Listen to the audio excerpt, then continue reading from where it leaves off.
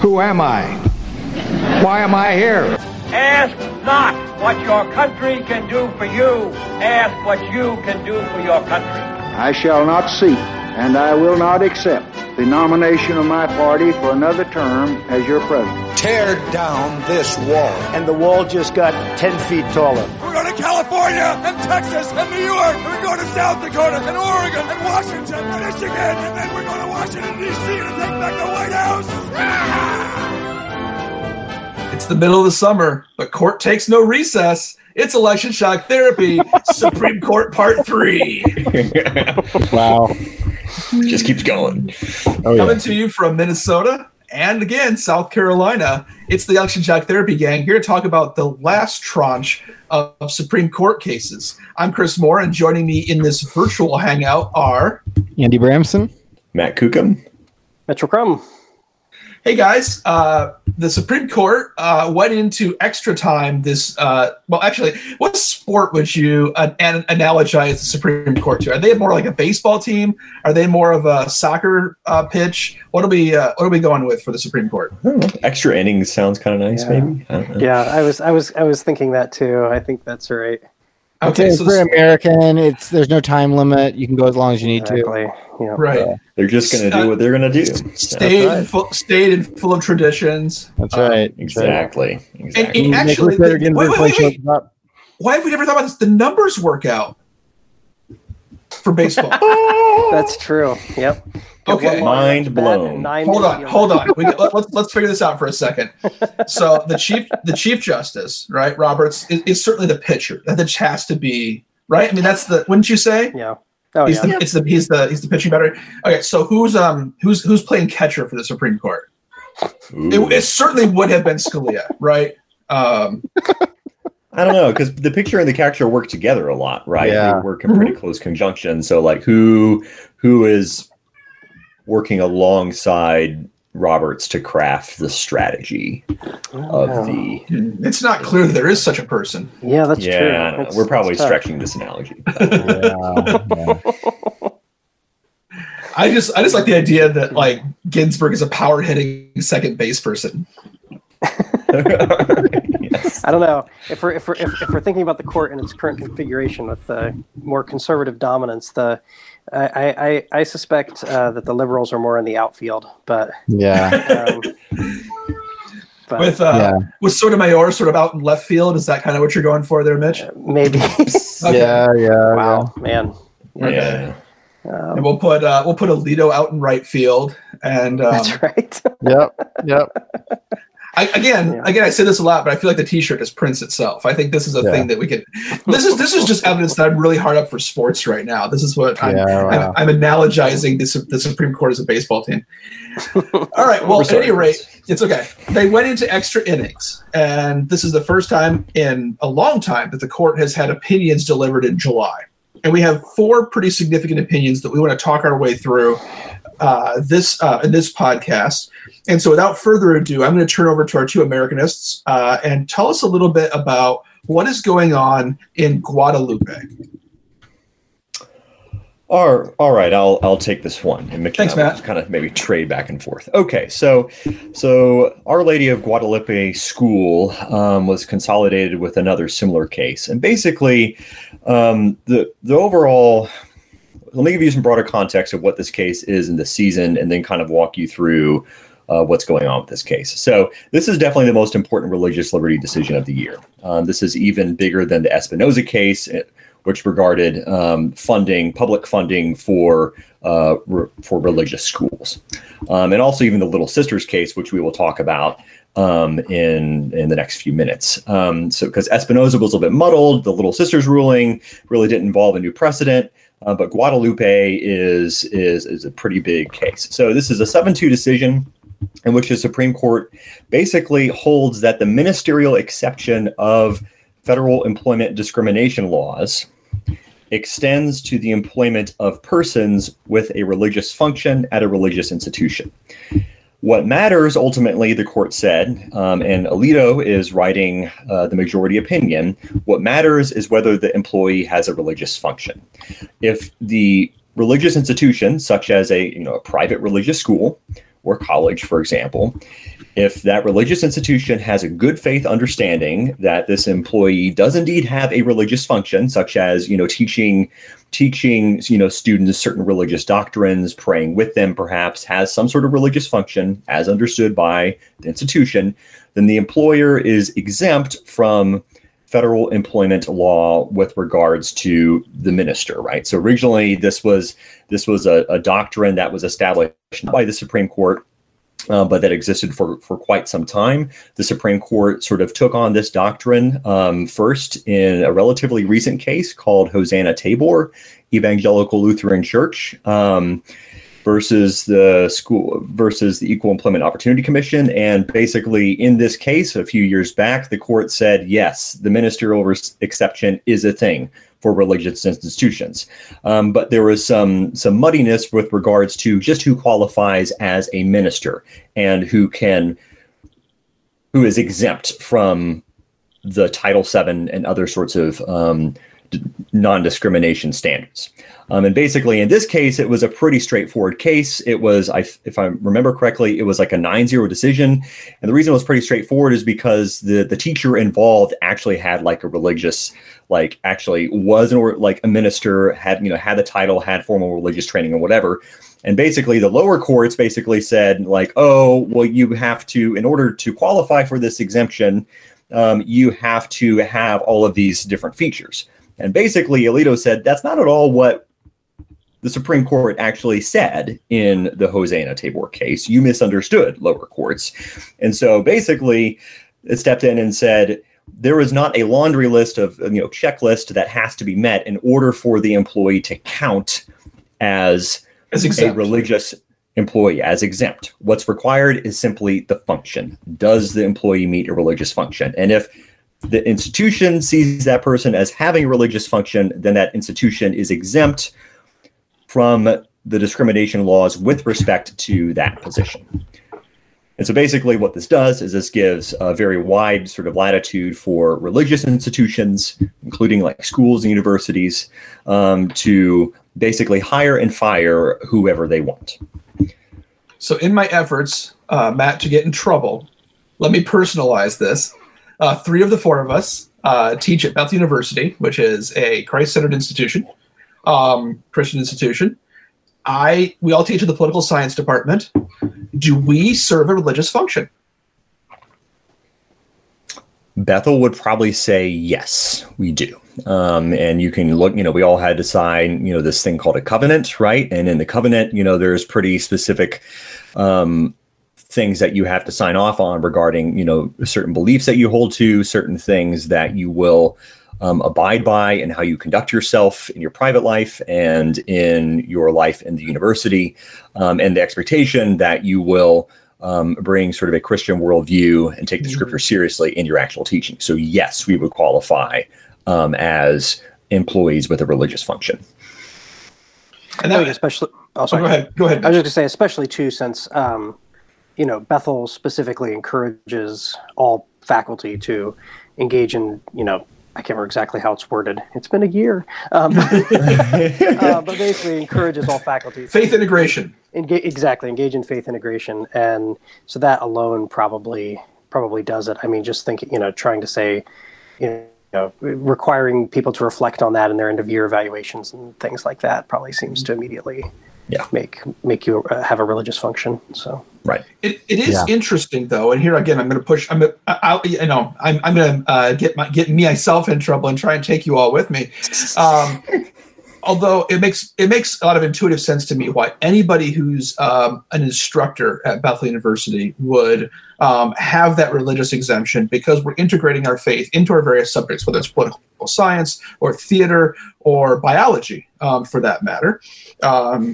But at the same time, we have employees on the grounds crew sign a faith statement as part of their employment as well. It's hard to imagine why they would have a religious function as part of the grounds crew or our bookkeeping office. Those are purchasing, for example. Yeah, I actually think, interestingly, this is kind of what you're point you're driving there, I think, is actually the key to. I'm blanking if it's Sotomayor or Ginsburg who wrote the dissent. At any rate, the dissent, authored by either Sotomayor, joined by Ginsburg. Okay. Sotomayor, thank you. Anyway, so I mean that's essentially her argument. I mean, she basically argues that what this expansion of the ministerial exception does is makes it too broad, essentially, that it will encompass employees that do not have obvious religious functions. We might imagine somebody like the grounds crew and things like that getting swept up in this. And that essentially deprives a huge swath of employees who otherwise ought to enjoy protections from discrimination and other federal laws from those protections. And so the core argument, I think, in that dissent is that basically this makes this too broad. It doesn't have enough sort of guardrails on who counts and who doesn't. I think, if I remember right, it even says something like the court is essentially trying to push religious freedom to the nth degree without consideration of other rights that may also be impinged. Right. It's interesting too, like that when you get to those places where there's not a direct religious function, right? So Bethel, for example, we subcontract things out, right? And I don't think those people who work at Bethel have to sign the covenant. Correct me if I'm wrong. That's correct. They do not. So we have Sodexo employees, we have whoever the people are who run our printing, right? Loeffler, right? And others, right? Like them. And so it creates this really weird dynamic where it's like, well, they couldn't discriminate in that way because they're secular companies that we hire for this particular purpose. But then we can take somebody who's doing essentially the same kind of work, right, and say, no, you actually have to sign a covenant for life. You actually have to live, affirm this faith statement to be able to mow grass, right? And that does seem like I get where Bethel's coming from, but it's an odd distinction, right? Because it's not clear what the function is, even though I agree that you can mow grass for the glory of God, right? And that there is a different way of thinking about what you're doing. Just a nice, clean crosscut. That's what. Absolutely. I like a nice clean crosscut. I was in lawn care in college, so. Were you really? Oh yeah, 2.5 years. So the dissent is interesting, and I mean, I think where the dissent is probably a little bit more powerful is, I mean, it's not clear to me that someone at a religious institution that is, a grass mower, for example, would fall under this. It seems that because that person would not have a religious function and you couldn't really make a good faith argument for it, that person, there might be a hiring practice like Bethel, like the grass mower does need to grow grass or mow grass to the glory of God, right? But that wouldn't necessarily hold up if there was some sort of discrimination against that sort of employee. What's more interesting, and perhaps where the dissent has more power, is what happens when an employee with a religious function makes a claim of being fired for age discrimination or gender discrimination or whatever else. That's where you get more of that real rub, and I think that's more of a more powerful part of the dissent. And I think the response to that, sort of by the majority, is like, the First Amendment is the First Amendment. It's the first part of the Bill of Rights, and the first part of the First Amendment has to do with religious freedom. And the First Amendment essentially creates a different set of entities, and says that these entities, these religious institutions, are, within certain areas, sort of completely sovereign over the decisions they make. It's interesting that the court decided not to take a sort of a balancing sort of test approach. There was an attempt to basically try to weigh a compelling government interest against the rights of an organization. You get that in a lot of other sorts of rights cases. But here, basically, it's just straight up, the court doesn't have the ability to really adjudicate, to really make a decision about whether or not someone is performing a religious function or not. We're going to let that completely up to these religious institutions, which are a completely different type of entity than your regular employers. Yeah. Okay. I have a so make of that what you will. I have a follow-up question to that then. What's to stop? Let's pick on let's say a certain anonymous large chain craft store. Let's say like a Diversion Narthex, let's call them. And Diversion Narthex decides to call themselves a religious hobby store. And thereby impose upon all of their employees a certain, like basically kind of, sort of some of these claim religious exemption, because as a religious hobby store, they have they have this ministerial exception. Is the court left that door open? I mean, look, yes, they could, but I think that'd be pretty easy to sort of shut down those sorts of bad faith sorts of claims, right? So yeah, a lawsuit could, make its way up before the court. It might get shut down before that. It might just get to an appellate court, and the appellate court's like, clearly that's not what was in view, even in the Hosanna Tabor case. And we're basically saying no. And there might be an appeal to the Supreme Court, and the Supreme Court says, yeah, what the appellate court said. So, I mean, yeah, you could get litigation along those lines. I think given what the Hosanna Tabor cases was originally like, I don't necessarily think you're going to get a lot of those sorts of cases aren't going to stick very well. I think that's totally right. And I think especially, I mean, this is where actually, if we wanted to jump to the other case, we could think about Little Sisters of the Poor, where that actually becomes a more pressing issue, thinking about corporations and profit-making institutions. I do think, as Matt already said, that the ministerial exception particularly seems to apply to explicitly religious institutions that have a specifically religious function.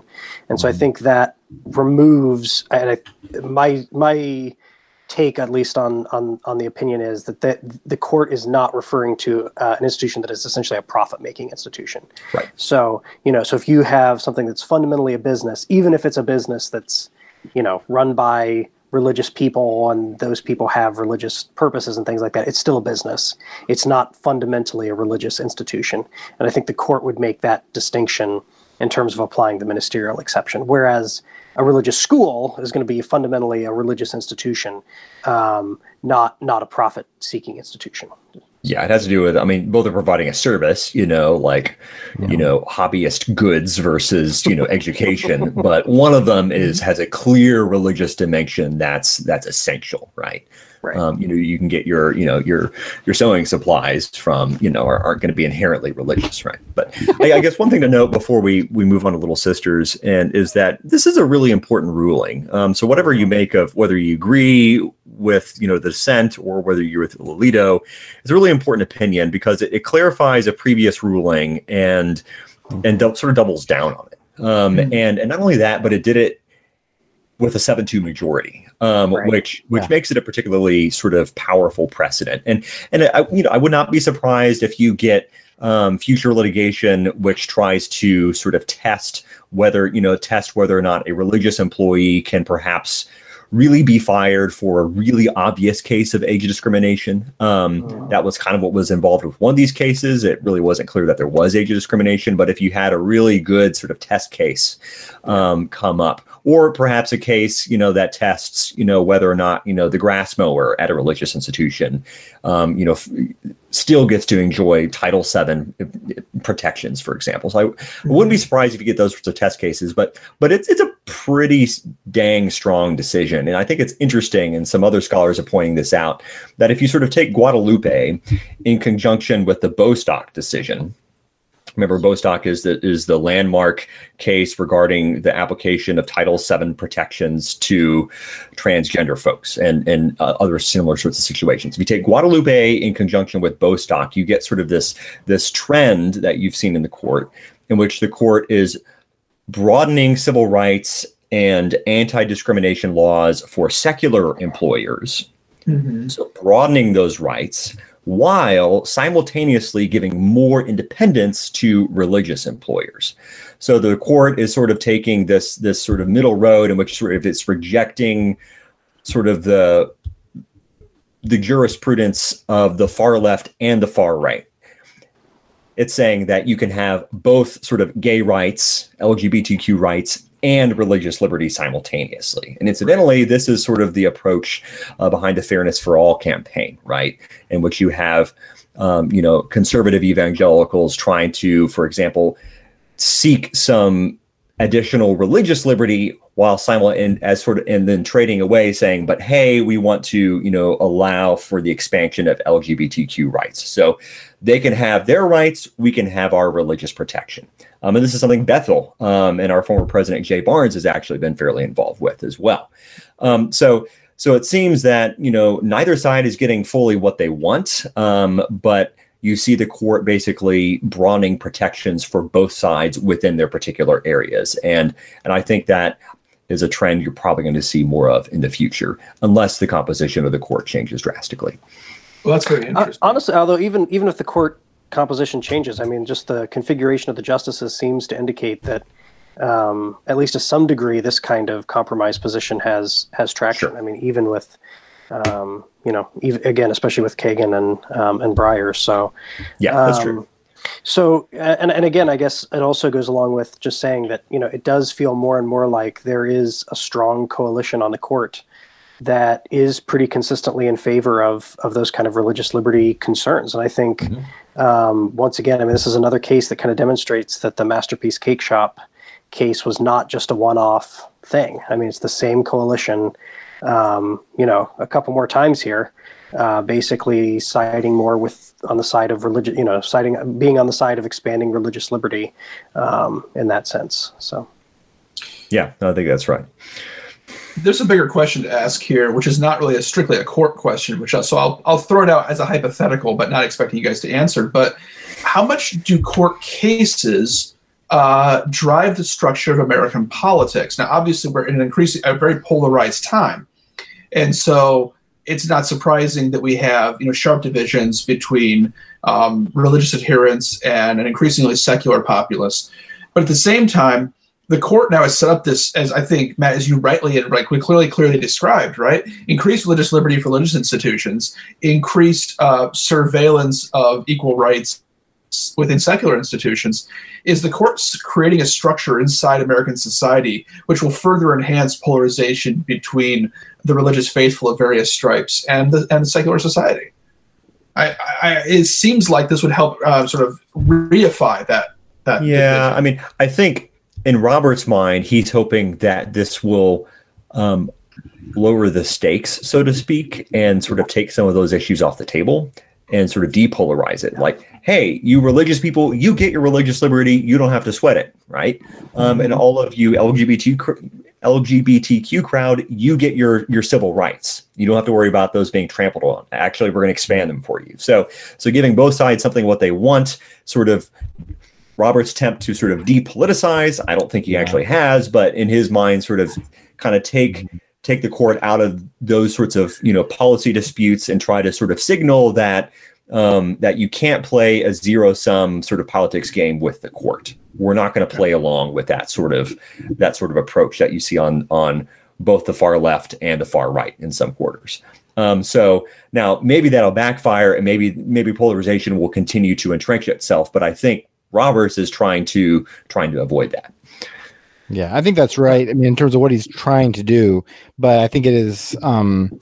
The thing is, like, politicians will try to use appeals to fear, right? We're afraid of these people. They do not have our best intent in mind. And either, you can fill in the blank with either the right or left, right, on that, and the group that's being threatened. And I think those appeals to fear will continue. So I'm not sure how much, like, what Roberts is trying to do will actually matter at that level. Maybe it will in the long run. Maybe people will begin to sense, oh, I'm not really threatened. But, even when threats aren't real, if they're real in people's minds, they impact how they vote. So, and how they act. I'm going to fold another case here, and I'm going to look specifically to Mitch Crum. Mitch, you and I, amongst other things we share in common, are graduates of the Ohio State University. And when I saw the Little Sisters of the Poor was on the docket, I thought this was a Gordon Gee defamation case. And I was really excited for President Gee to finally be exonerated. That's a deep cut for anybody who follows college football. Wow. Mitch, what is the Little Sisters of the Poor case about? Not Gordon Gee. Gordon Gee's name is on my diploma, and I am proud of that. Yes. But at any rate, Little Sisters of the Poor essentially revisits the contraceptive mandate from the Affordable Care Act. So if you go back to the Affordable Care Act, which is now basically a decade old, it basically the act itself actually had fairly vague language. It basically said that that Health and Human Services and the other agencies who are implementing the Affordable Care Act needed to draw up a list of basically standard. I can't remember the words that they use, but basically a list of standard care things that you need that insurance has to provide for, and that employers have to provide. What does your insurance have to cover, essentially? And because that was left open, that was essentially up to those agencies, who, of course, at the time were primarily led by the Obama administration, to essentially set out. And what they set out was, it wasn't uncontroversial in other areas as well, but the most controversial by far decision that they made in terms of what to include on that required list was essentially that employers had to provide I can't remember exactly how many were on there. I think 16 were on there, different types of contraceptives. And essentially, almost immediately, this was challenged by a number of religious employers, and most famously Hobby Lobby, arguing that essentially some of those contraceptives essentially amounted to abortifacients, which means that they are equivalent to causing an abortion, and that as part of their religious convictions, they did not want to be a party of providing those drugs. And so, in the Hobby Lobby case, the court sided with Hobby Lobby, and said that because they were a privately owned company whose employers had religious convictions, they did not have to provide the particular contraceptives that they objected to, as basically sort of like a conscientious objector type exemption, and this went back to the courts. So what happened in the current case then is essentially Little Sisters of the Poor, once again also a religious employer, basically running nursing home type facilities and things like that, had similarly argued that they should not be required to provide contraceptives, and the court in Pennsylvania, the lower courts in Pennsylvania, had essentially ruled against the Little Sisters of the Poor. And their argument was that they were not a privately owned corporation. They were, in fact, they were basically they're a nonprofit, if I remember right. Yeah. And correct. And so as a nonprofit, because they don't have an owner, then Hobby Lobby didn't apply to them, and that basically this could be required of them. Right. And so this case made it back all the way up to the Supreme Court, and the Supreme Court in this particular case basically said, no, Hobby Lobby applies across the board if you have a religious objection, and if you're a religious organization in some sense, then these exemptions apply. And in particular, they were also looking at part of the argument for from the lower courts as well was that essentially the way that the federal government had carried this out was not in keeping with once again the Administrative Act, and which we've already heard from when we heard about DACA, and that basically it wasn't in keeping with that. But the court ruled that no, actually they did follow the procedures properly, and that the exemptions that were allowed actually should be allowed to Little Sisters of the Poor as well. So that's essentially what the court ruled. This case, as Matt already said, is significant in one way. I mean, it's significant in that it's yet another case where the court has, with this 7-2 ruling, ruled on the side of religious employers. On the other hand, as Matt has pointed out, this is the court already decided about this in some ways with Hobby Lobby. It's basically just saying Hobby Lobby applies to all religious employers. It doesn't matter if they're privately owned. It doesn't matter if they're corporate, nonprofits. It doesn't matter what they are. All religious employers can have this conscientious objectors type status when it comes to contraceptives and similar types of medical things. Yeah. Although, go ahead. I was going to say, although that part's still up in the air. So, I mean, the actual ruling was pretty narrow. Basically, all the court really said is that the new rules that were promulgated by the HHS under the Trump administration, which basically sort of took care of the original problem, those rules did indeed, follow the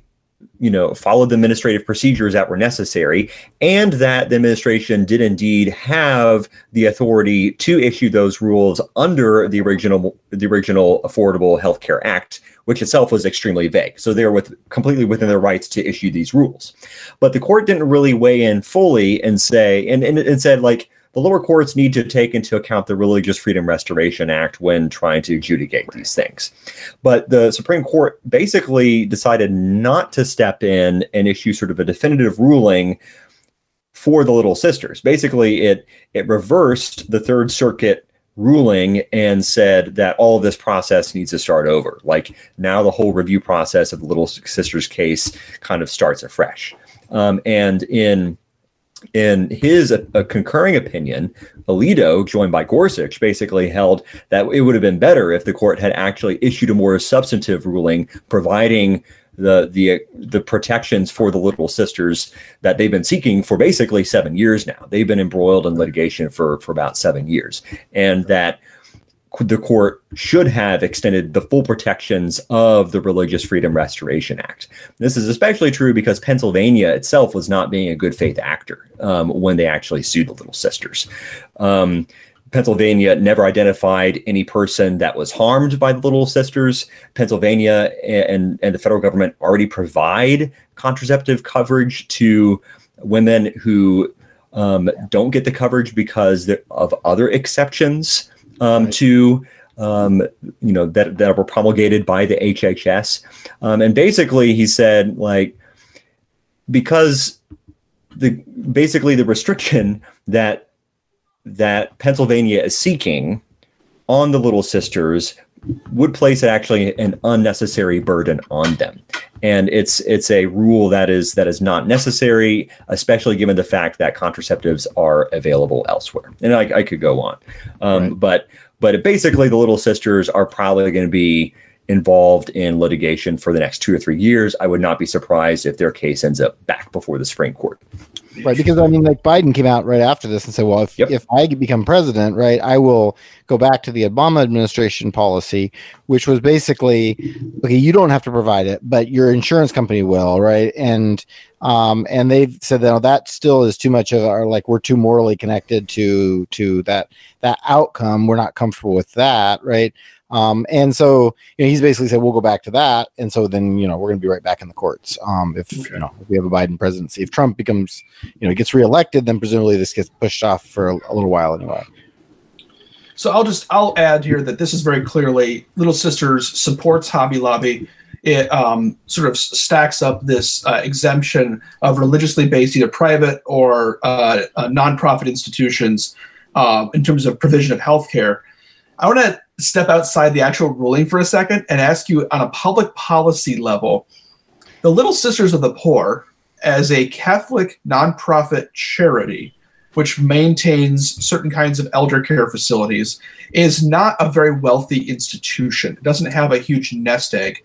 Where is the money coming from in some of these cases to finance what is essentially a decade or more of litigation? Very expensive litigation, very expensive legal teams. Now, this is a leading question, but like the Little Sisters of the Poor aren't exactly paying for this, even though their name is on the case, right? I'm not sure who's paying for it, but I'm sure they are receiving support from basically a law firm that engages in activism. I think it's Beckett. Am I wrong? I think it's Beckett. I don't know who it is, but it's but yes, that's usually how these cases proceed. I mean, most famously, of course, you can think about civil rights activism in the form of the NAACP. Essentially, obviously, most of the folks who had their civil rights defended would never have had the resources to have actually gone through all the litigation, which is why civil rights activists wisely realized that they needed to set up this kind of organization, and these organizations now exist for a wide range of other types of issues, including, of course, religion. So exactly. So there are legal defense funds which have been set up for various kinds of activist causes to push these kinds of issues towards the Supreme Court. In case you were wondering about that. Okay, so we've got two rulings, one landmark, one sort of secondary ruling on religious liberty issues.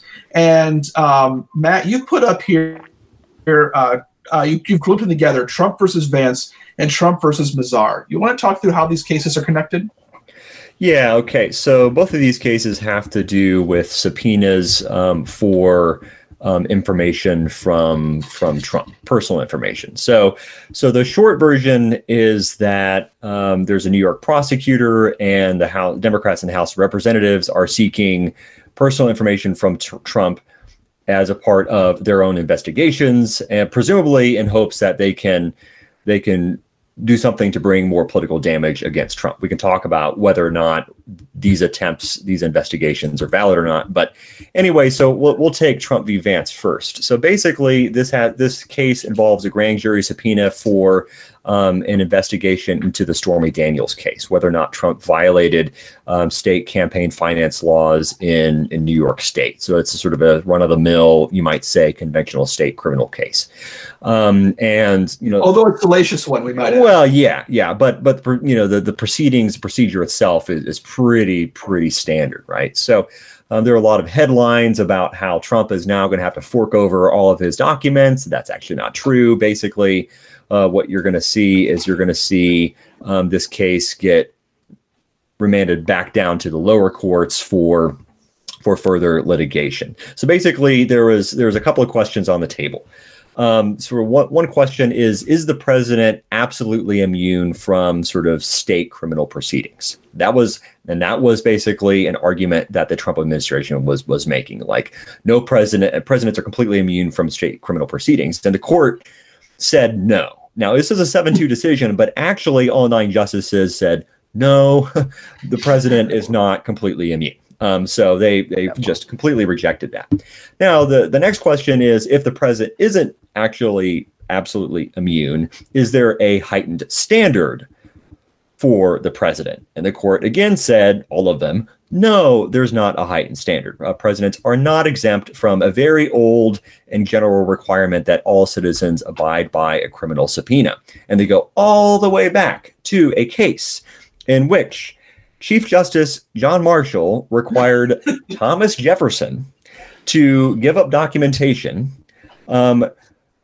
with regards to that was related to the treason trial of Aaron Burr, the guy who killed Hamilton, right? So that was way back.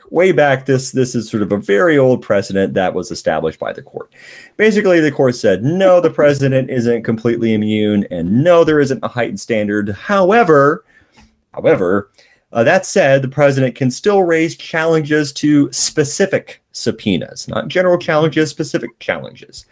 The president can do this on the grounds of the Supremacy Clause, which allows pushback against states.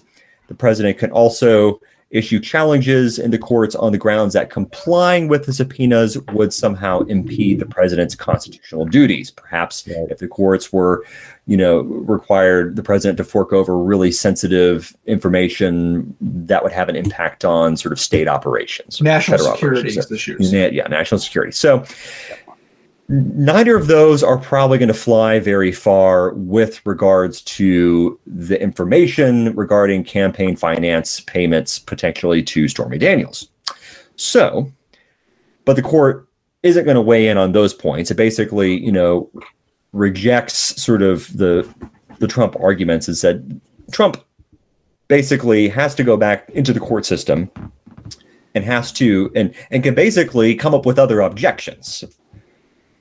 And so this whole process is basically going to get drawn out well past the election, unless there's some sort of unforeseen circumstance. So if Trump is reelected, there's a good chance that this investigation will continue. If he's not reelected, the prosecutor, I think his name is Vance, might decide to drop.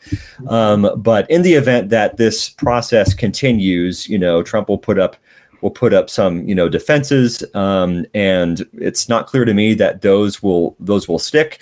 There's a pretty good chance that the prosecutor will get most of the documents that the prosecutor is seeking.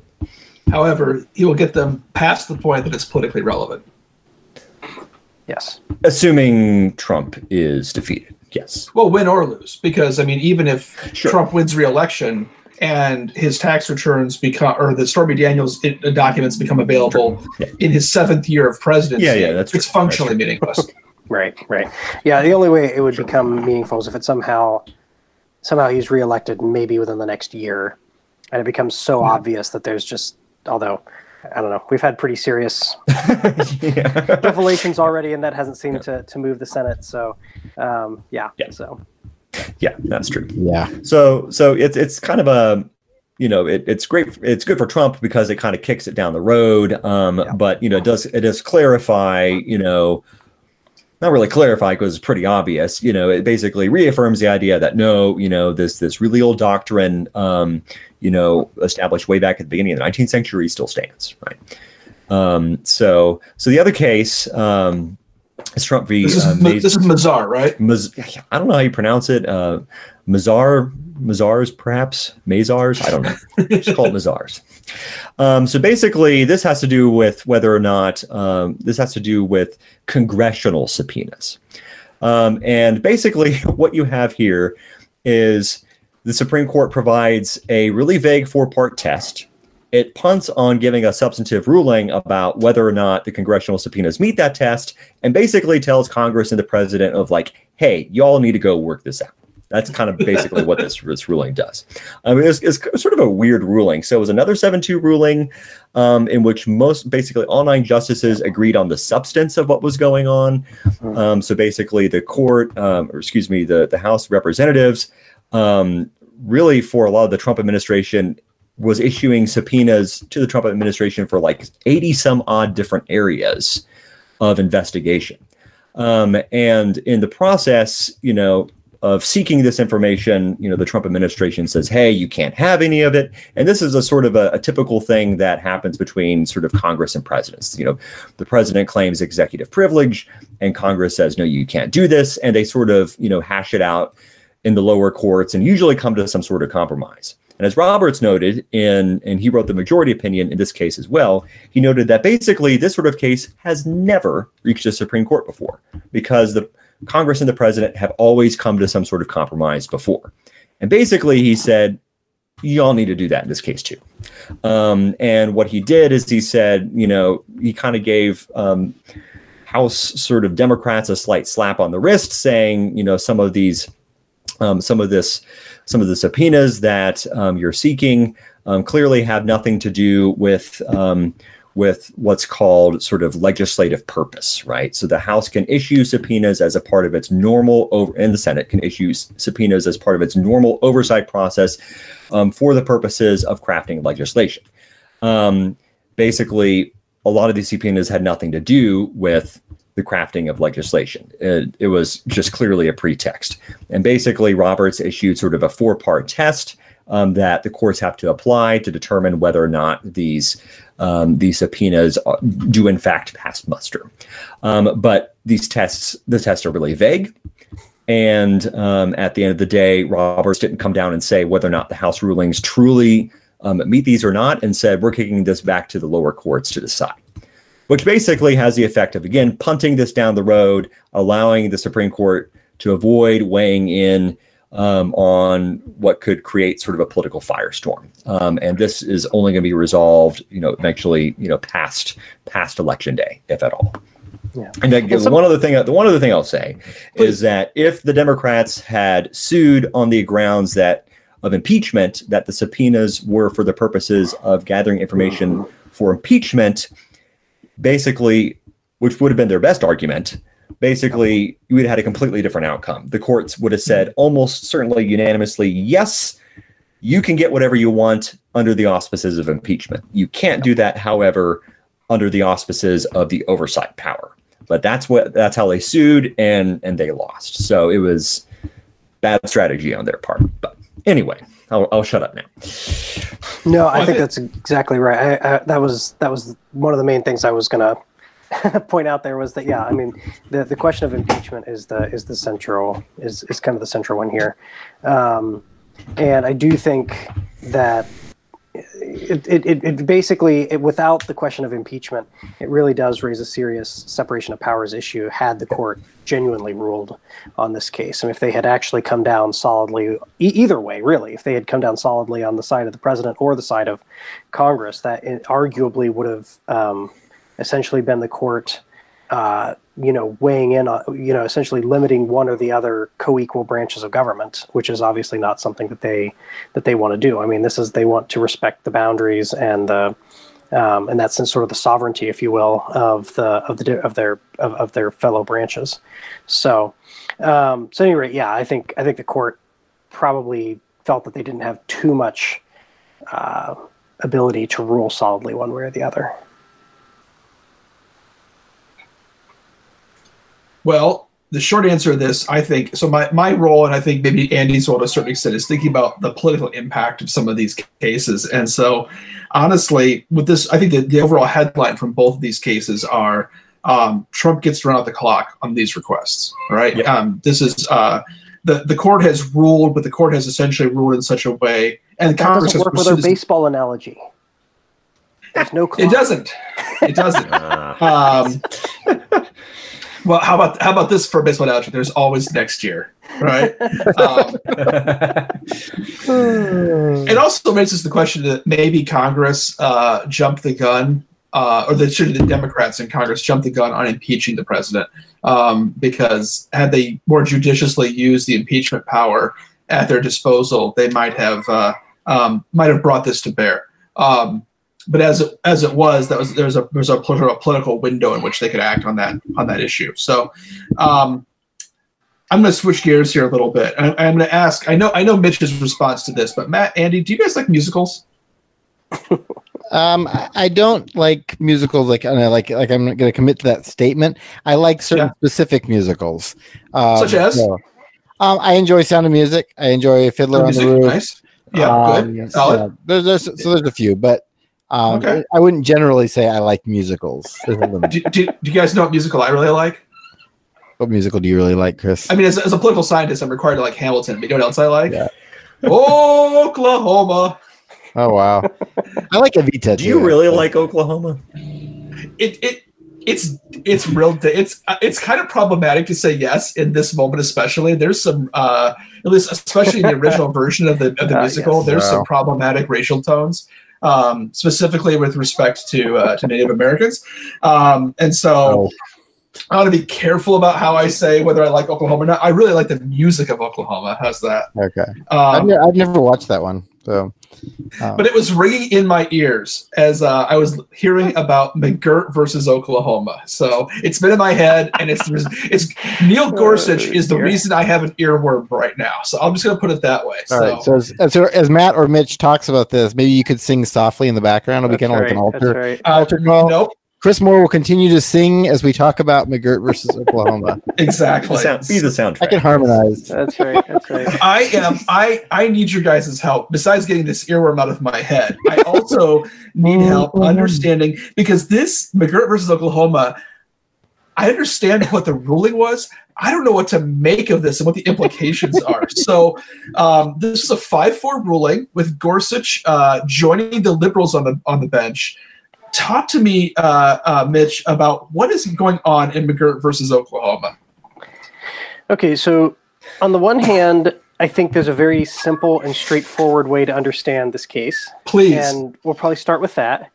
But I think you're absolutely right to say that the implications of this case are just mind-bogglingly complicated. And I'm not even going to begin to claim that I fully know what the implications of this case are. So the short answer and the simple answer on this is that essentially this was a case where McGirt had committed a series of pretty serious sexual offenses against a minor, a very young child, in fact, and was convicted and was sentenced for like life and 1,000 years or something like that. So at any rate, he was convicted through Oklahoma's courts and challenged and appealed his convictions based on the idea that Oklahoma did not have jurisdiction to actually try his case because he committed those crimes on what should be considered part of a Native American reservation or an Indian reservation. And so, essentially, that was his appeal. His appeal worked its way up, and the question of the case really turned on how much of Oklahoma actually still is a reservation, how much of it should still be under tribal control, and how much of it is not. And there's a lot of complicated legal issues, some of which we could talk about if you want, but the bottom line essentially is, and where Gorsuch really hinges his decision, is going all the way back. I mean, he has this really evocative, like, opening page or two where he goes back and discusses essentially the history of the Trail of Tears, and goes through and says, this was a horrific act by the United States government, and the only I can't remember exactly how he phrases it, but like the only sort of like redeeming aspect of that whole episode was that the government made these extremely solemn promises that that essentially this land would be would belong to the Creek Nation essentially forever. And they have these really strong statements in the treaties that say, this is going to be yours forever, and you will never infringe on your sovereignty, etc. And then, of course, as we all are aware, those treaties were pretty flagrantly violated. And Gorsuch essentially says, so they were violated. But Gorsuch essentially goes back and looks at those and says, there has never been a specific law. There has never been an act by Congress that actually abrogates or undermines those treaties. And so he says, if you are strictly looking at the law, and this is where Gorsuch is the textualist, or perhaps, with Matt's argument, the more literalist view to things here, right? He goes through and says, I'm just reading the laws. There's no law that says that this land has ever not been a reservation. And the treaty is extremely specific. And in fact, no one contests that the treaty is very specific. And he actually notes that, everybody concedes that the treaty is super specific. It says that these lands are part of the reservation. And so he says, therefore, since there's no law that says they aren't reservations, we have a treaty that very specifically says they are, then they are. And that's sort of the simple way to see this case, right? Is Gorsuch is just strictly reading the laws, saying this territory that's been clearly established ought to still be Native American lands. Where it gets, so that's the simple side. Where it gets extremely complicated, and Matt or somebody else can jump in and throw in more wrinkles, but there are at least 2 or 3 wrinkles to this. So maybe the first wrinkle, which is brought up by Justice Roberts in his dissent, is that while, yes, there isn't a single law that says these lands are no longer part of a reservation, there's a whole series of laws and actions and court cases that indicate that. That sort of assume or seem to presume that these lands are no longer part of a reservation.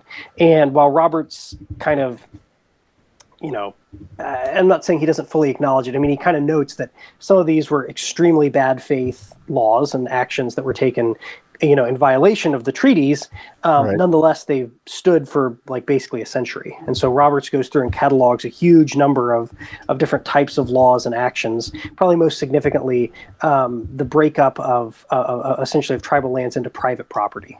That's one of the major aspects of that. And so Roberts points out that, look, this stuff happened 100 years ago, and the assumption has been that all of this sort of conglomeration of acts has essentially made a de facto situation where we all know, and the courts have assumed, and all government entities have assumed, that these lands are no longer reservations. And he says, basically, even though, yes, Gorsuch is right on this one sense that there's no single law, there's this whole, mountain of other things that sort of indicate this. And so that's the first big wrinkle, right? Is that there's sort of this preponderance of precedent and actions. And then the other wrinkle, of course, is the practical side of this, which is also what Roberts is getting at, where he says, with this action, this throws into question just innumerable number of convictions and other court rulings that have taken place. It throws into question who controls various aspects of a huge amount of territory in Oklahoma, including a significant portion of the city of Tulsa itself. So it raises all of these questions that, I think in some ways we've talked a lot about how Roberts is trying to depoliticize the court. I think this is one of Roberts's biggest nightmares, because it's the court sort of saying we are now inserting ourselves into what will amount to probably a pretty significant political battle over the nature of what this means for the state of Oklahoma and other states as well, who also have probably pretty flagrantly violated treaties. Yeah, I mean, this opens. I mean, we made the analogy of bucket of worms or whatever. This is like a giant pool full of worms. I mean, because then all of a sudden, how does this apply in other cases in other states, as Mitch noted? And I think Mitch is exactly right about Roberts. Roberts is trying to sort of take the courts out of like controversies that have especially messy consequences and that are create these firestorms, and create all sorts of other legal problems, right? And it's interesting. This is one of only 2 cases this entire term in which Roberts has been in the minority. Right. Wow. He has been in the majority every other time, like 96 point something percent. 63 to 65 cases. Yeah, more than any other justice, right? And so it's interesting that he's the minority at this point, and he's the one authoring the dissent. And as Mitch noted, he basically says, like, look, like here are all this whole stack of laws and regulations and things that have basically taken this treaty out of play, just because Congress hasn't come in and very specifically said this treaty is no longer in force in very explicit words, doesn't mean that it actually still is. And as some people have pointed out, not even the Creek understood that they had a claim to this land. It was kind of a shock to them. Oh, we can make a claim on this land, so they joined in the legislation. That's why you never saw any litigation over this for the past 100 years. Right. And so maybe to pick up with what Mitch was saying about the practical consequences. Basically, what this suit does is it basically says that anywhere on this land, which is basically half of the state of Oklahoma, anywhere on this land is a reservation. And so this means that any alleged crimes that occur on this land by someone who is Native American, of course, who counts as a Native American, who doesn't, for the purposes of this, like how much percent do you have to be? That's a whole other thing, but that plays in here. Anyone who's a Native American who commits an alleged crime on this land, they no longer are going to be tried within sort of state courts. They are going to be tried within tribal courts for lower level crimes. And for felonies, they will be tried in a sort of a weird conjunction of tribal courts and federal courts. And criminal law for Native Americans and reservations is just mind-blowingly complex. Almost no one really understands it. You really have to be a specialist. So I don't understand it. But basically, you're saying this now applies to half of Oklahoma. Now, if you're a non-Native American and you commit some sort of crime supposedly in Tulsa, like it won't matter, right? You're still going to be tried in the normal way. But what this does is it's going to create sort of basically a whole second sort of legal system for people with this status in basically half of Oklahoma. So this affects criminal law. This affects potentially all of the crimes that had been committed in the past on this. So you could see all of those relitigated and tossed out. This affects a lot of other things as well. This affects tax law.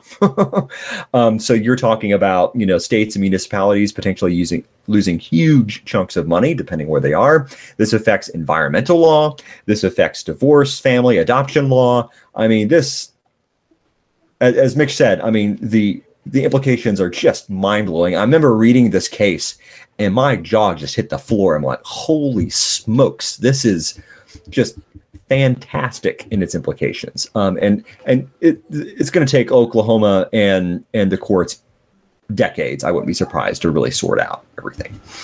Wow. Yeah. So whatever you make, whether it's good or bad, the implications are serious and they're complicated. Yeah. I think there's a couple things. One of the things that I was, one scholar I was reading about when I was looking at this case was noting that one interesting thing about Gorsuch is he actually is from the West.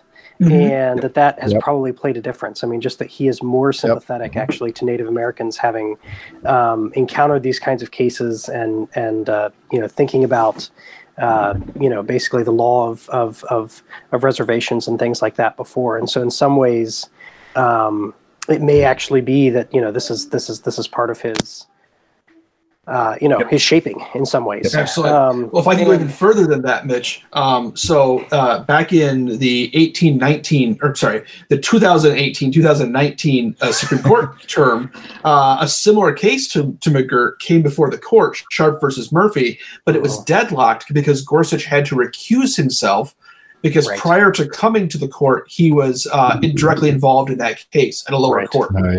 So that case was deadlocked. It went back down to the lower court, and now they found a different case he wasn't directly involved in, and that was McGirt.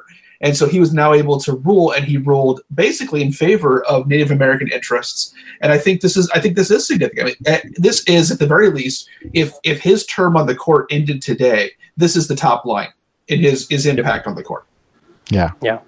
And it is interesting. I mean, I think, if nothing else, I mean, it's of course hard to sort of like be fully pragmatic and say, is this going to be good or bad? I mean, everybody always wants sort of like a headline, is this nice or not nice? Is this, and I think, I mean, there's going to be thumbs down. Right. And so, I mean, especially in a case this complicated, I mean, that's going to be really hard to suss out. But I do think, I mean, if you want sort of a positive line for this case, it is, and I think Gorsuch is trying to force this. I mean, it's a real reckoning with, with the actual law and treaties that the United States government signed. And, I think part of what Gorsuch is saying is, there never has been this sort of reckoning. The United States has never made good on these treaties. The treaties were signed and acted on in bad faith, and the government ought to be held accountable for that. And so I think, if nothing else, Gorsuch is basically saying, you don't just get to write treaties and then ignore them and act like they aren't there. You have to actually abide by your word. And so whether this was a good or bad way to do that is another question. But nonetheless, I think Gorsuch is is taking a pretty serious stand that, the rights of Native Americans matter, and the rights that are specifically stated on the page matter. Yeah, that's exactly right. I was just going to say, like, there's this great money quote. I'm not usually into reading quotes, but there's this money quote from Gorsuch. He says, the federal government promised the Creek a reservation in perpetuity. Over time, Congress has diminished that reservation. It has sometimes restricted and other times expanded the tribe's authority, but Congress has never withdrawn the promised reservation. As a result, many of the arguments before us today follow a sadly familiar pattern. Yes, promises were made, but the price of keeping them has been too great. So now we should just cast a blind eye. We reject that thinking. If Congress wishes to withdraw its promises, it must say so. Unlawful acts performed long enough and with sufficient vigor are never enough to mend the law. To hold otherwise would be to elevate the most brazen and long-standing injustices over the law, both rewarding wrong and failing those in the right. Mic drop. Yep. Gorsuch is like, and now I'm on summer vacation. See you guys. But basically, Congress made a promise, and keeping the promise is extremely messy, and so Congress, this is your problem. Well, it is, but it's also interesting because it's now, of course, with federal, it's Oklahoma's problem more than it's Congress's problem, right? And that, I think, is a whole another level of this. But I guess, so practical question, because I'm just trying to wrap my mind around this too. I mean, does this mean that like anybody who's not of Native American descent who has property then could lose their property? Like, does that mean that it becomes Native American property? How does that work? Like, because that's what it seems to me. If it's Indian land or Native American land, right? It should be their land. So there's lots of interesting questions here. So, for example, one of the things that Native American groups have suggested is that they may claim jurisdiction over water usage and environmental standards within these properties. That doesn't quite rise to the level of taxation, but certainly the level of regulation.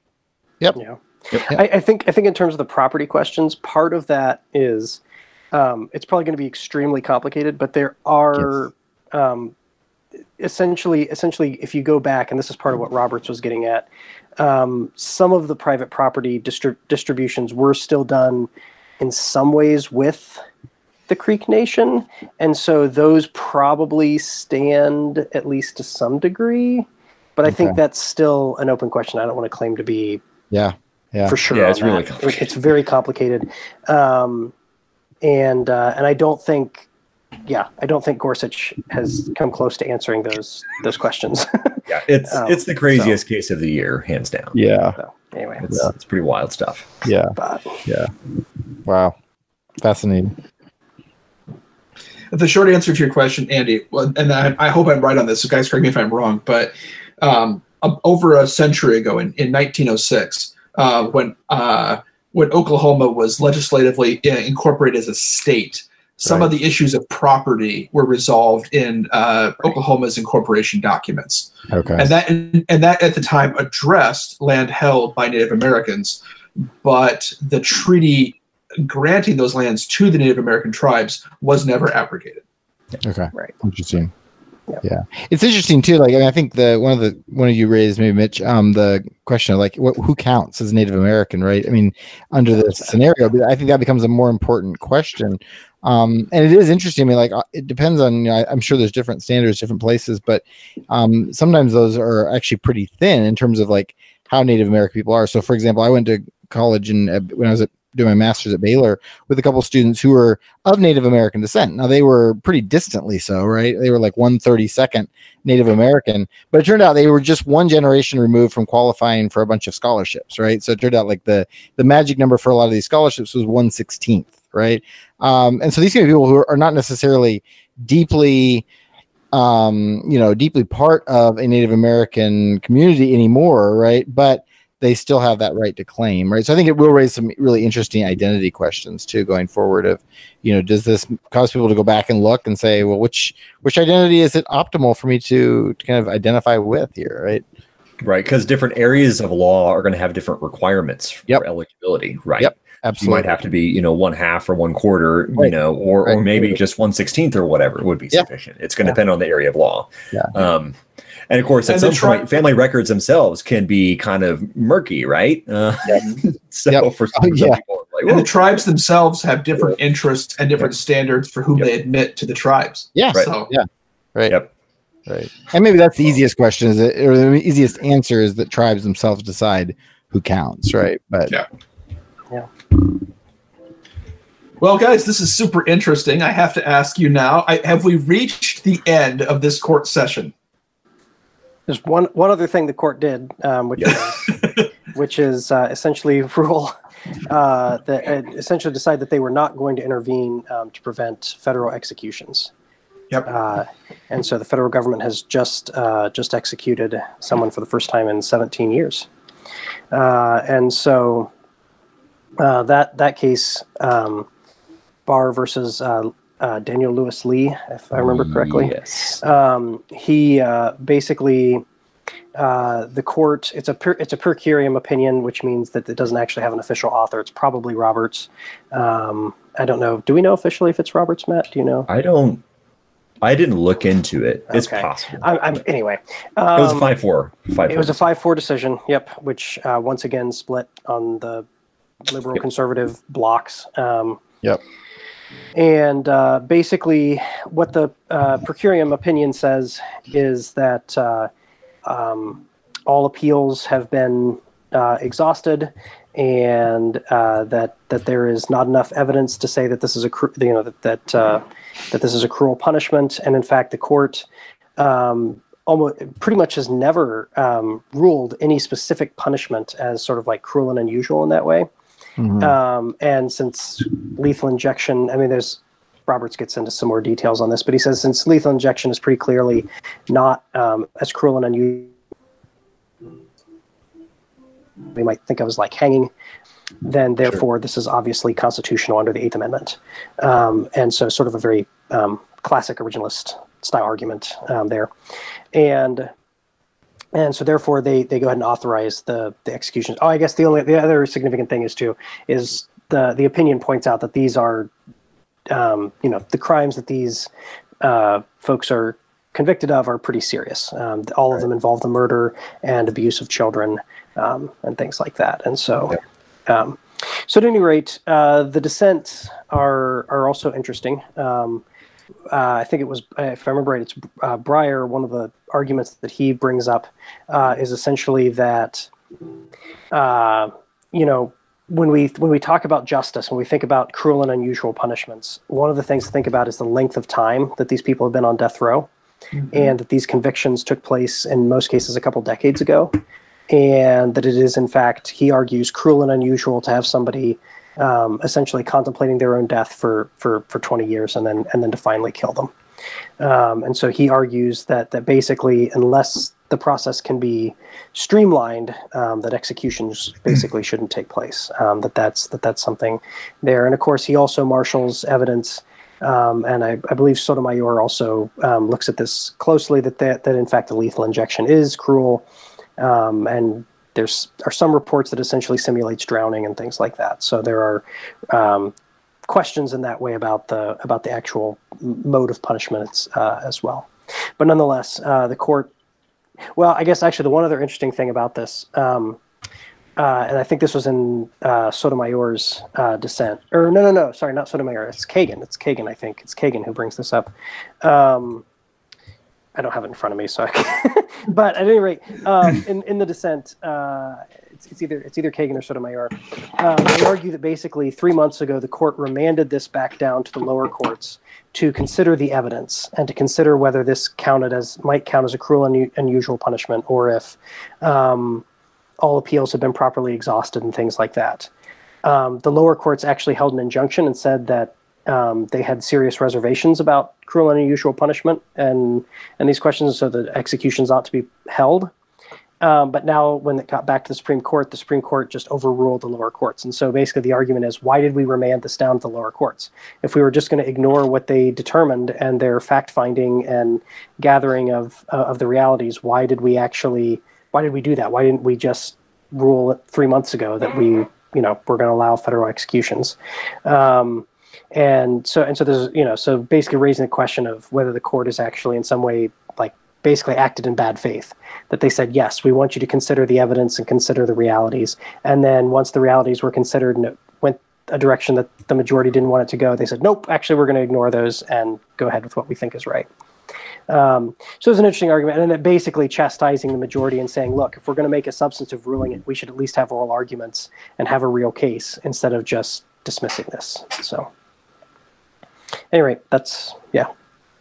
Yeah. I mean, those do seem like fair critiques, especially like why remand it if you're not going to respect it. Yeah. Yep. It seems to me, again, pushing on a public policy level here, that even though over time the number of executions in the United States has dropped, this is one of those political footballs where it's going to be hard to imagine the federal government anytime in the near future taking execution off the books, getting rid of the death penalty, for example. This has been a push for many years by activists opposed to the death penalty, but for all kinds of political reasons doesn't seem likely to be going anywhere in the near future. I don't know. If Biden wins, the Democrats get a healthy majority in the Senate. It's possible, especially if it's attached to something, some must-pass bill. It's possible. Don't you think that becomes the poison pill, Matt? It could, but just the number of people who are opposed to the death penalty has been steadily increasing. Public opinion is just definitely moving one direction on that. So especially amongst Democrats, I guess some purple state Democrats from rural areas could get hammered for it, but it's not only is public opinion moving sort of away from support of the death penalty, but it's just not a salient issue for a lot of people. I think that's fair. That's what I think is true. It's not salient, but it's also easily primed, right? It's easy to draw a picture, to point out the kind of people we execute often are accused of very lurid, very horrid crimes.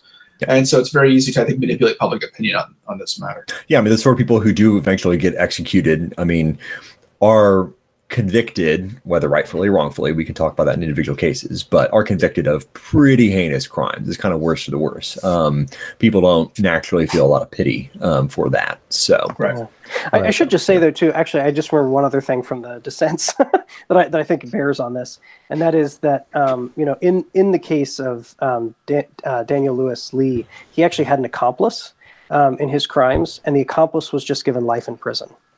And so part of the dissent basically says this is just another example of how the death penalty is essentially arbitrary. Capricious. And it's capricious, right? We kill some people, and then other people who do the exact same things get other punishments. So you know, why would we kill some people and not others? And so and I do think I do wonder, especially with the push for criminal justice reform, if those kinds of questions do get pushed forward. I think there's Matt was already saying that there's movement in that direction, and I think it's become even beyond Democrats. I mean, there's a real question, I think, for a lot of people as to, at least in the way we carry it out. I mean, if you ask people sort of in the abstract, should people be executed for certain crimes, you'd probably get a pretty substantial number of people who said yes. Yeah. But in the way that we carry it out, and as soon as you start pushing on the details in any way, I think most people are pretty quick to say no. The way that the U.S. carries out the death penalty is not good. It's not acceptable.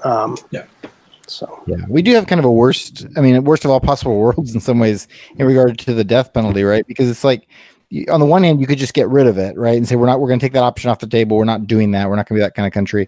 Or you could do it and say, no, this is appropriate for really heinous crimes, and we're going to consistently apply it for these heinous crimes, right? Right. And we're going to apply it in an expedited manner where, you're not going to have people hanging out in prison for 20 to 30 years and then execute them, right? Which is often the kind of thing that happens, right? And so I think Breyer has a point. I mean, if you're going to do this, right, you need to find a way to do it that it's frankly done better, right? And if you can't do that, it raises real questions. I mean, because the other thing that comes up here, as it does with our whole criminal justice system, is the race issue, right? I mean, like that, there are really horrible crimes being committed by people on death row, but again, it is you're more likely to get executed if you are a minority, in particular African American, right? And that raises real concerns too. I mean, like, what's going on with that, right? That doesn't seem right either, right? The same crime should result in the same punishment regardless of what race you're from. Yeah, no, I think that's exactly right, and I think that's a big part of again why this issue is moving. Again, of course, particularly Democrats, but even beyond Democrats, I think there's an increasing awareness that, as with many elements in the criminal justice system, there is not really equality under the law and how these things are carried out, and that should concern everyone. Go ahead. I was just going to say, if we're thinking about this from public policy perspective and sort of institutions, so perhaps if the Democrats win control of the whole thing, you could see some legislation that says the federal government is not going to have the death penalty as an option for punishment. But there's still some states that have those laws on the books, and so the federal government can say, hey, we're not using this in federal cases in which the federal government has jurisdiction. What will be more interesting is if, there's sort of a federal government tries to sort of implement a law which says the states can no longer do this using sort of the cruel and unusual punishment clause from the Bill of Rights, in which case that gets thrown to the court, and the court has to then sort of make a call like, are we going to incorporate this and apply it to the states with regards to the death penalty? Because it's the states, of course, where you see the death penalty having been used historically much more, because states still have jurisdiction over most of the violent crimes. It's just, there's weird oddities in which the federal government might have jurisdiction for whatever reason. I think they tend to get more jurisdiction in like kidnapping cases and that sort of thing, but like most other like violent crimes or whatever are within the purview of the states. So anyway, so it's a federalism question, like so many other things. Like so many things.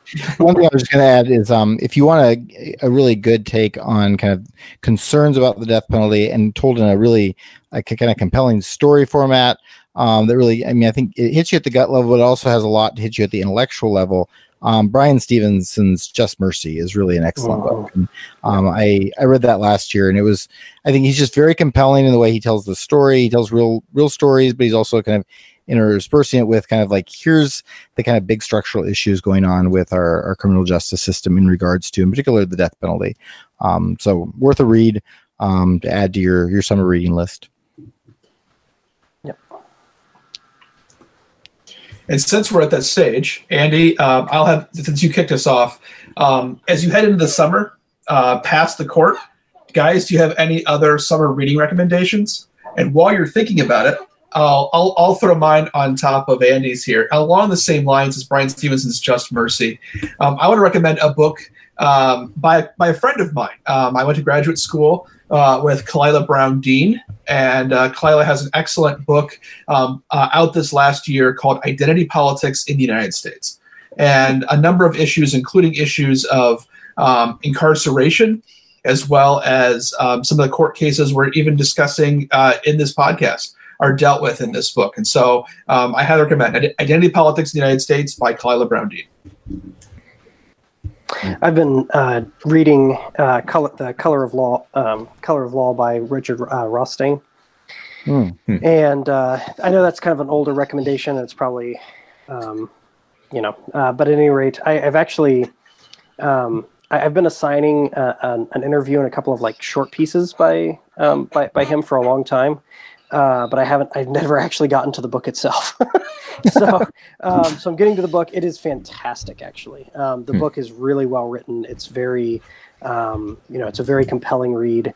And of course, I mean, the basic argument of the book is that a lot of times we make this distinction between de facto and de jure segregation, and he's essentially arguing that that's a false distinction, that even most of what we think of as de facto segregation has enormous amounts of government policy that enforce it and put it in place.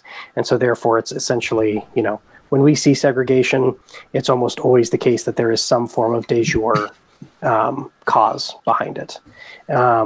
So at any rate, and he has actually one of the things that I just really love about the book and that I think is great is I think because I have a later edition, I'm not sure if this was in the originals. I just don't know one way or the other, but at the very end, he has this like FAQ section where he just takes on like common objections to ideas behind racial justice and, basically whether what he says, should really lead to some kind of policy changes. And it's all kinds of fascinating stuff like, I wasn't alive then. Why does this apply to me? Or questions like, what if I don't actually have, racial hatred in my heart or things like that, So like all sorts of these kinds of questions and objections that I think he's probably had to deal with, right? And he's witnessed. He actually has really pithy and I think really well thought out responses at the end of this book. So if nothing else, even if you actually aren't interested in de jure and de facto segregation, just getting those sort of like pithy answers to these common objections to racial justice, I think is worth the price of the book because they are really well done. So. Nice. Great. Well, I've over the past I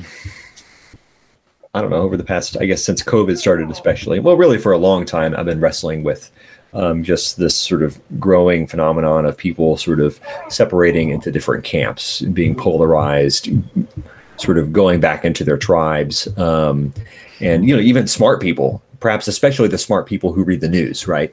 And seeing this play out, in the public policy responses to COVID, seeing this play out in the responses to the Floyd killing and all the discussions we're having on race right now. And so book that I'm basically almost finished with right now, this is another sort of slightly older recommendation, is Righteous Mind by Jonathan Haidt. It's a fantastic, I figured Chris, you would especially like that one. It's fantastic. It's kind of it's not super scholarly, but he really draws on a lot of scholarship, however, and does a fairly interesting dive into the psychology behind, why people actually sort of do what they do. It turns out people are, primarily driven by their intuitions and by their emotions. And the rationality that they come up with for their policy positions or beliefs or whatever it's done in a post hoc way. People develop these post hoc rationalizations for the positions that their group holds, and he kind of unpacks what that looks like. And in I think a really intelligent way, he delves into how liberals and conservatives have sort of different kinds of moral codes, and the conservative moral code is actually more complex, and it kind of delves into that. That was something I never thought about before, which was very interesting. So it's a really good book. I think it's something he takes both sides of task for different things, but he does it in a pretty winsome way. So it's not a short book, actually, but I would highly recommend it. The Righteous Mind by Jonathan Haidt. Nice. I don't agree. Haidt, I believe. Yeah. So. Yeah. I don't agree with Haidt on everything, but it's one of those books that gets in your head, and once you kind of think about his moral logics, you start to, I guess the best way I could say is it allows you to create empathy for people with whom you disagree, right? Because you could understand the moral logic behind how they arrived at their position. Right. Yep. Yeah. That's something I've already done quite a bit of thought about in a sort of amateurish way, and something I talk about in my classes and have been doing for some time. So it's nice to actually do a little bit more sort of reading along those lines. So, yep. All right, guys, we have to get outside. The sun is shining. Does the sky is clear. Well, okay. Do you have a recommendation beyond Just Mercy there, Andy? Oh, that's right. You said Just Mercy. That's right. I forgot. Yeah, well, I think I mentioned that Liliana Mason book, Uncivil Agreement, but that is a nice job. If you want a more kind of political science-y take on that, I mean, kind of really, classic political science literature, I think she does a nice job. It's actually relatively short. It's a little repetitive in places, but she does a nice job of showing how the way people think is increasingly shaped by the tribe they identify with, and that the goal of politics is increasingly more about winning and less about policies, and that has a lot of really problematic implications. It's like only about 150 pages, which is nice. That's short for a political scientist. We tend to be much longer winded. And of course, you could always watch Hamilton on Disney Plus. Yes. I don't have Disney Plus, but I think they have like a 30-day free trial there, Andy. You can sign up for it. Okay. Except they removed the free trial because they knew everyone was going to use it for Hamilton. That's right. There you go. See? They did. Those scallywags. All right. Guys, you can always get in touch with us at electionshock.therapy@gmail.com. You can also email the channel at channel3900@gmail.com. And please subscribe to the channel. Besides Election Shock Therapy, we got a lot of great stuff. Even this summer, we have Barrett Fisher and Sam Mulberry doing Video Store, which is fantastic. We've got Sam and Annie Berglund doing Tweet Victory. And I'm continuing to try to weasel my way into the Tweet Victory. Well, hopefully I can get on there again sometime soon. We'll have plenty more stuff coming up this fall, especially in a COVID-related world. We find that, especially for extroverts like me, I'm just lurching towards any kinds of social interactions that I can get. So there'll be plenty more things happening on the channel. Go ahead and subscribe to it. Thanks for listening. Thanks, Mitch, for joining us for these last 3 podcasts. And guys, next time I see you, hopefully what I can say again is, go Royals.